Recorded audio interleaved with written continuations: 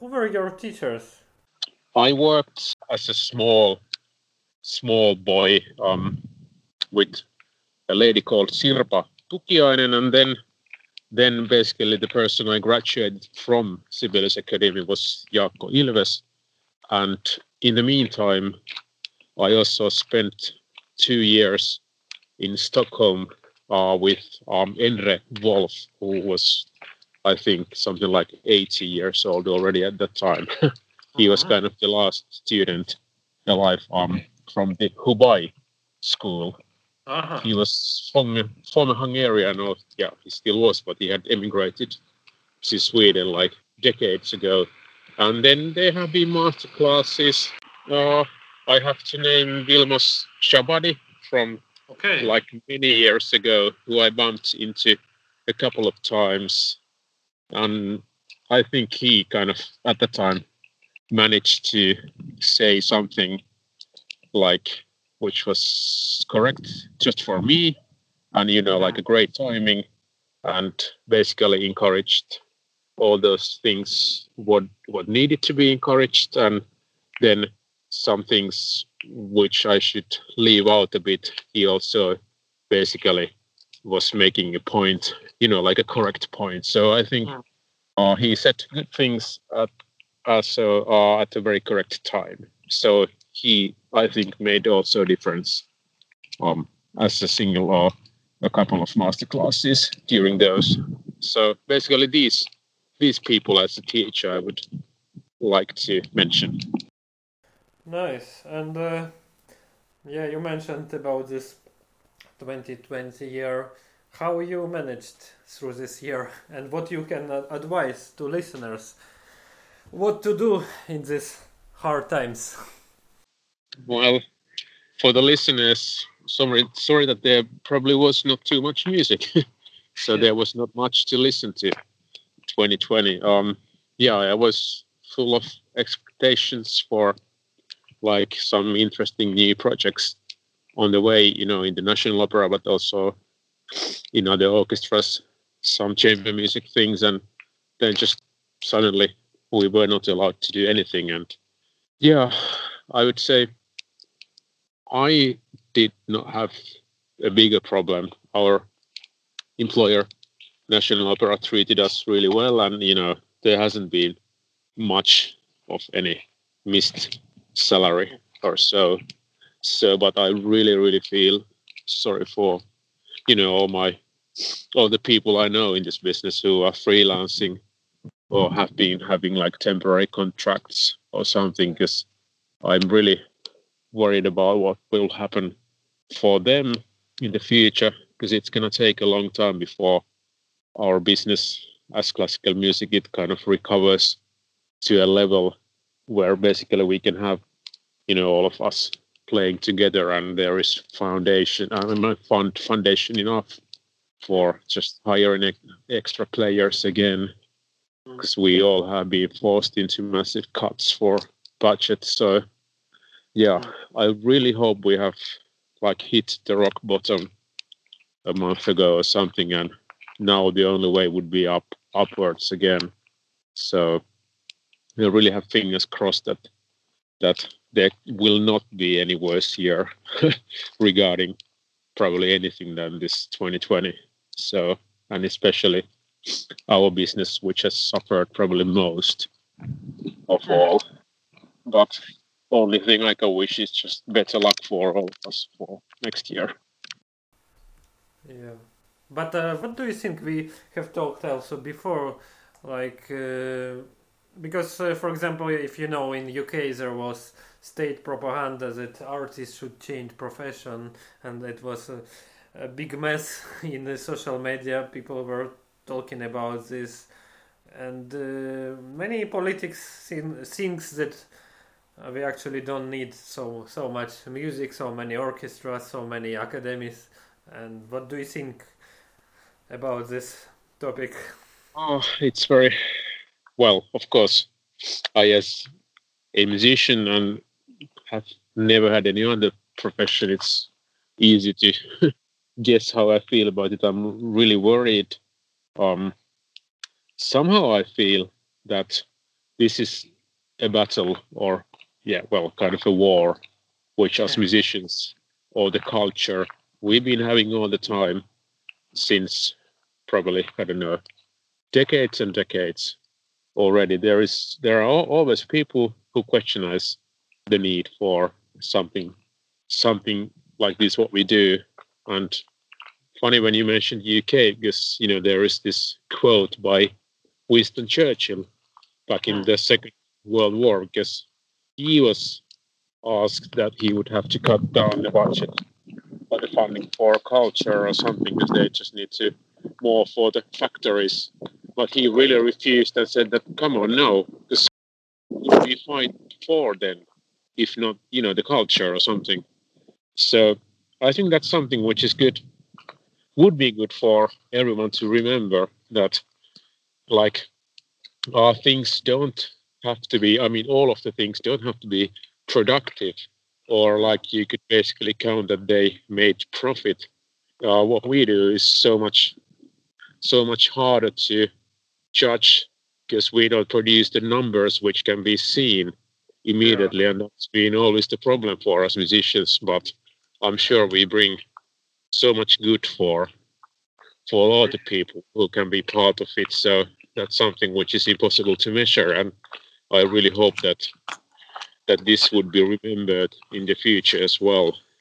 Yeah. And Yeah. and it was very relieving to experience when we were able to do a start at the National Opera at August again after these lockdowns and something like, I don't know, half a year or so was just went past without anything. And just, the reactions of the people when they were able to see and hear like a live performance again. And, this happiness and this, joyful and relief, the reaction that really showed to me that, yeah, there is massive need for these kind of things what we do.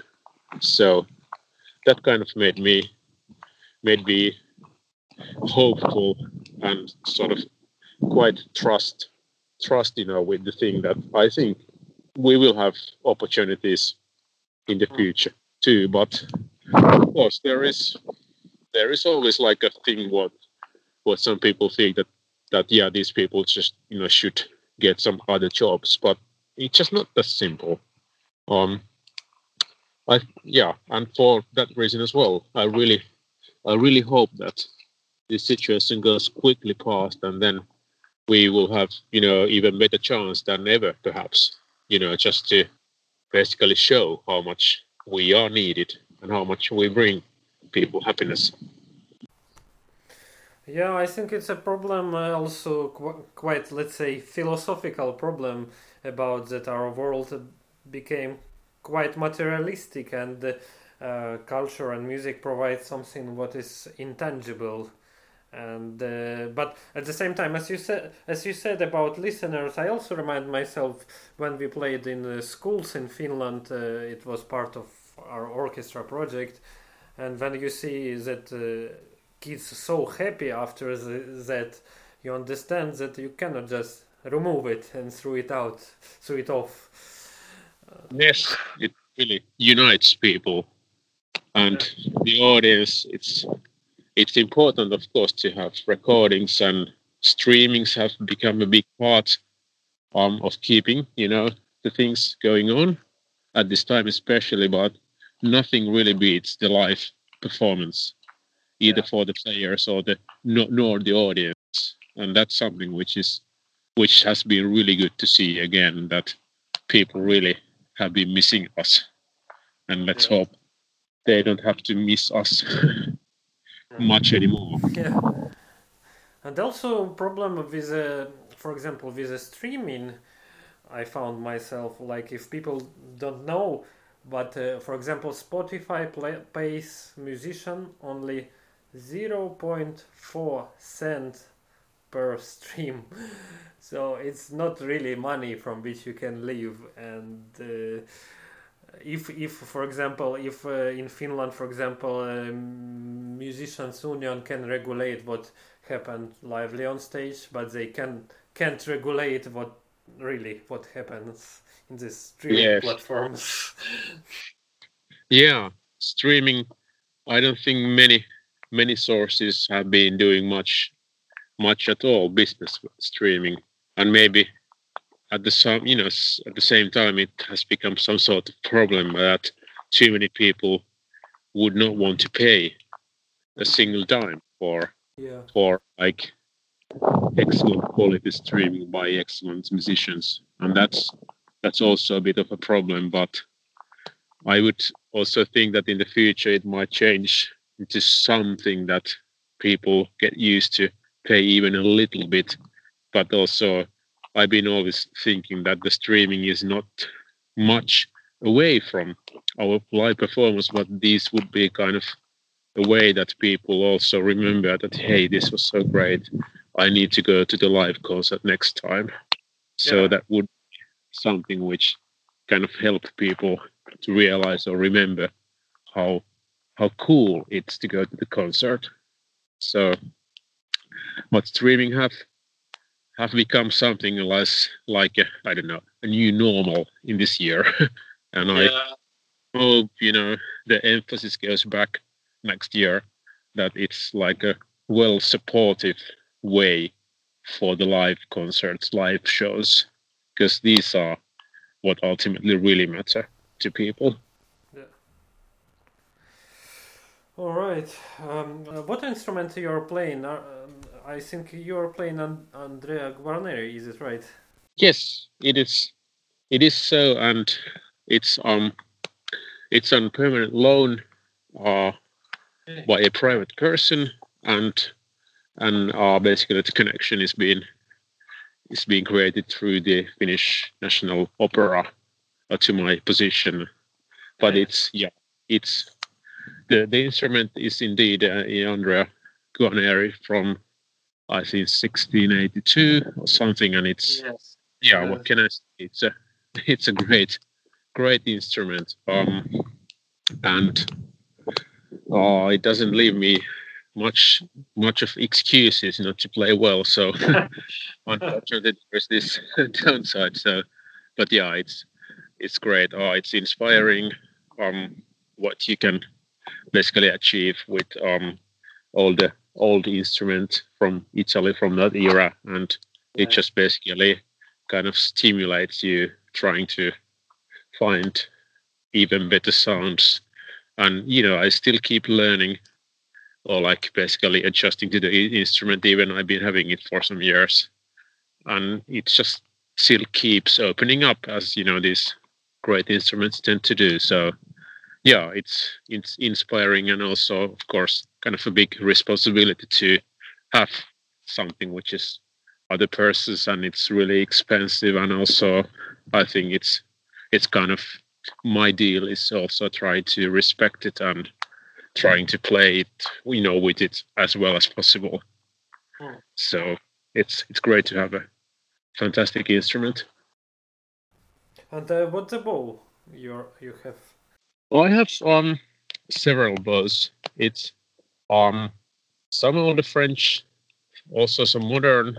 I think it's the more you get to know about playing, I think you discover that the bow is also really important. It doesn't have to be basically as expensive as possible, but I don't think that you can manage well with only one bow, because there are different occasions where it's much useful to have another bow. Say, I would not play like a Brahms concerto soloist, or with something what I love to do, a Don Giovanni opera, because these bows just happen to be different. Some bows are great, they have great sound, but they just don't function really well, and then it works the other way around, unfortunately. So, or you need to pay a hell of a lot of money to have something which really works both ways. But yeah, it's something I think you need to have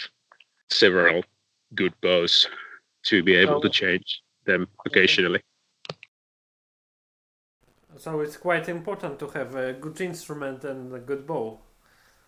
Yeah, it's like it's like, I don't know how would you say, equipment sports in a way that you need to be able to play really well, but if your instrument or your tools just don't meet a certain criteria, then it's really hard to sound really good.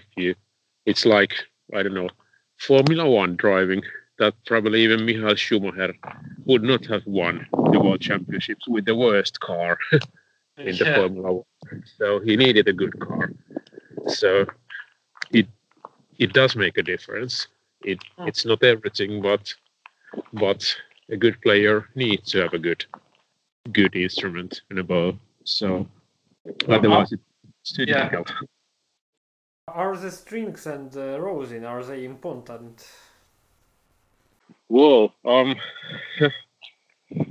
yeah, I don't belong to those who have been doing endless experimenting with strings, but having said that, I have a new set of strings currently which I'm trying kind of for the first time, and I think you have to realize also that the technical development has gone forward also, when it comes to strings. So I'm happy to discover new innovations which is, would sound even better and last longer. So they are. I think it does matter to some point if you have harder or softer strings, and then you have them combined with a certain kind of instrument.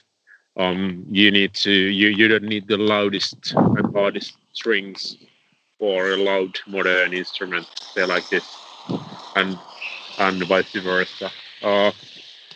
I belong to I'm a person who have kind of constantly a rosin crisis. I'm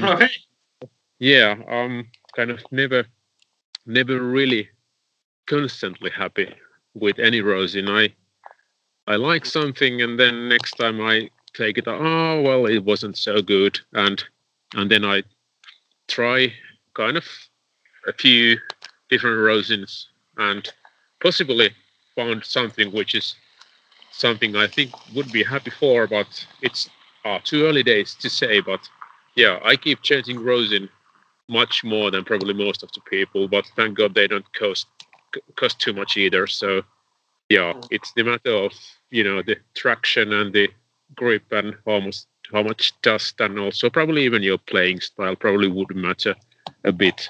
But yeah, sometimes it's a problem with the rosins that you might get from a different set. So basically the similar brand isn't anything like the one you had from the previous set, even though it's just the same thing. So sometimes it gets quite hard to say whether the rosin had been in the compartment for too many months or weeks or something, and then you just disregard it based on its age, even though it would be really good. So yeah, I keep trying a lot of rosins. And what do you think about this new handmade, quite expensive rosins? I might have one of those actually myself on experiment as we speak. It was much more expensive than I was used to, and my initial thoughts are that I will have to buy another one when this one dies out. So I don't know much about them, but my first impressions are very positive actually. So yeah, I have to see. Yeah, I have to show you next time. Okay, yeah, right. So we are reaching the end. Maybe you can advise some books to read. Whoa, that was too difficult. No. No. Yeah, books. Of course, I can't name actually any real book, like a specific book for us players, because just basically reading so much about all the maestros, those stories, or maybe composers. Maybe I would say more important is to kind of trying to orientate yourself how these people are the great composers, great players, what way they were going through in their lives, what they were thinking, just like trying to gather those ideas, what they had, their own experiences throughout the life, and maybe that would make people understand even more what they meant and what they went through, and that might influence your personal ideas. Just Yeah. like reading, not necessarily all the books you can get, but any more interesting information about these people and also their products or their works. That's interesting, but I would not be able really to name any specific. What is the one thing which you can wish to the violinist to in order to achieve the success? Well, I would say the thing which I would say makes the most difference is okay, too hard to name one thing, but of course I think you have to be patient once you reach a certain level and ambitious but also humble at the same time, and just trying to basically be open to your own ideas, to monitor them kind of from outside, and trying to not to get stuck too much in your own ways, your own habits, but to be open-minded all the time whether I should do something differently.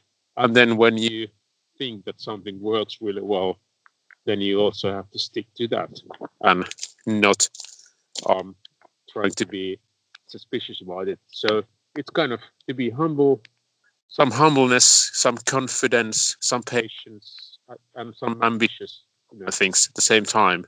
So it's a difficult mixture, but I think this one should work ultimately. All right. Well, I want to say thank you, Yuka, for this nice interview. Thank you. It was a pleasure. Yeah, it was very nice to talk to you. And to people who are listening us, follow up this channel. I'm preparing some very exciting and interesting interviews. Goodbye.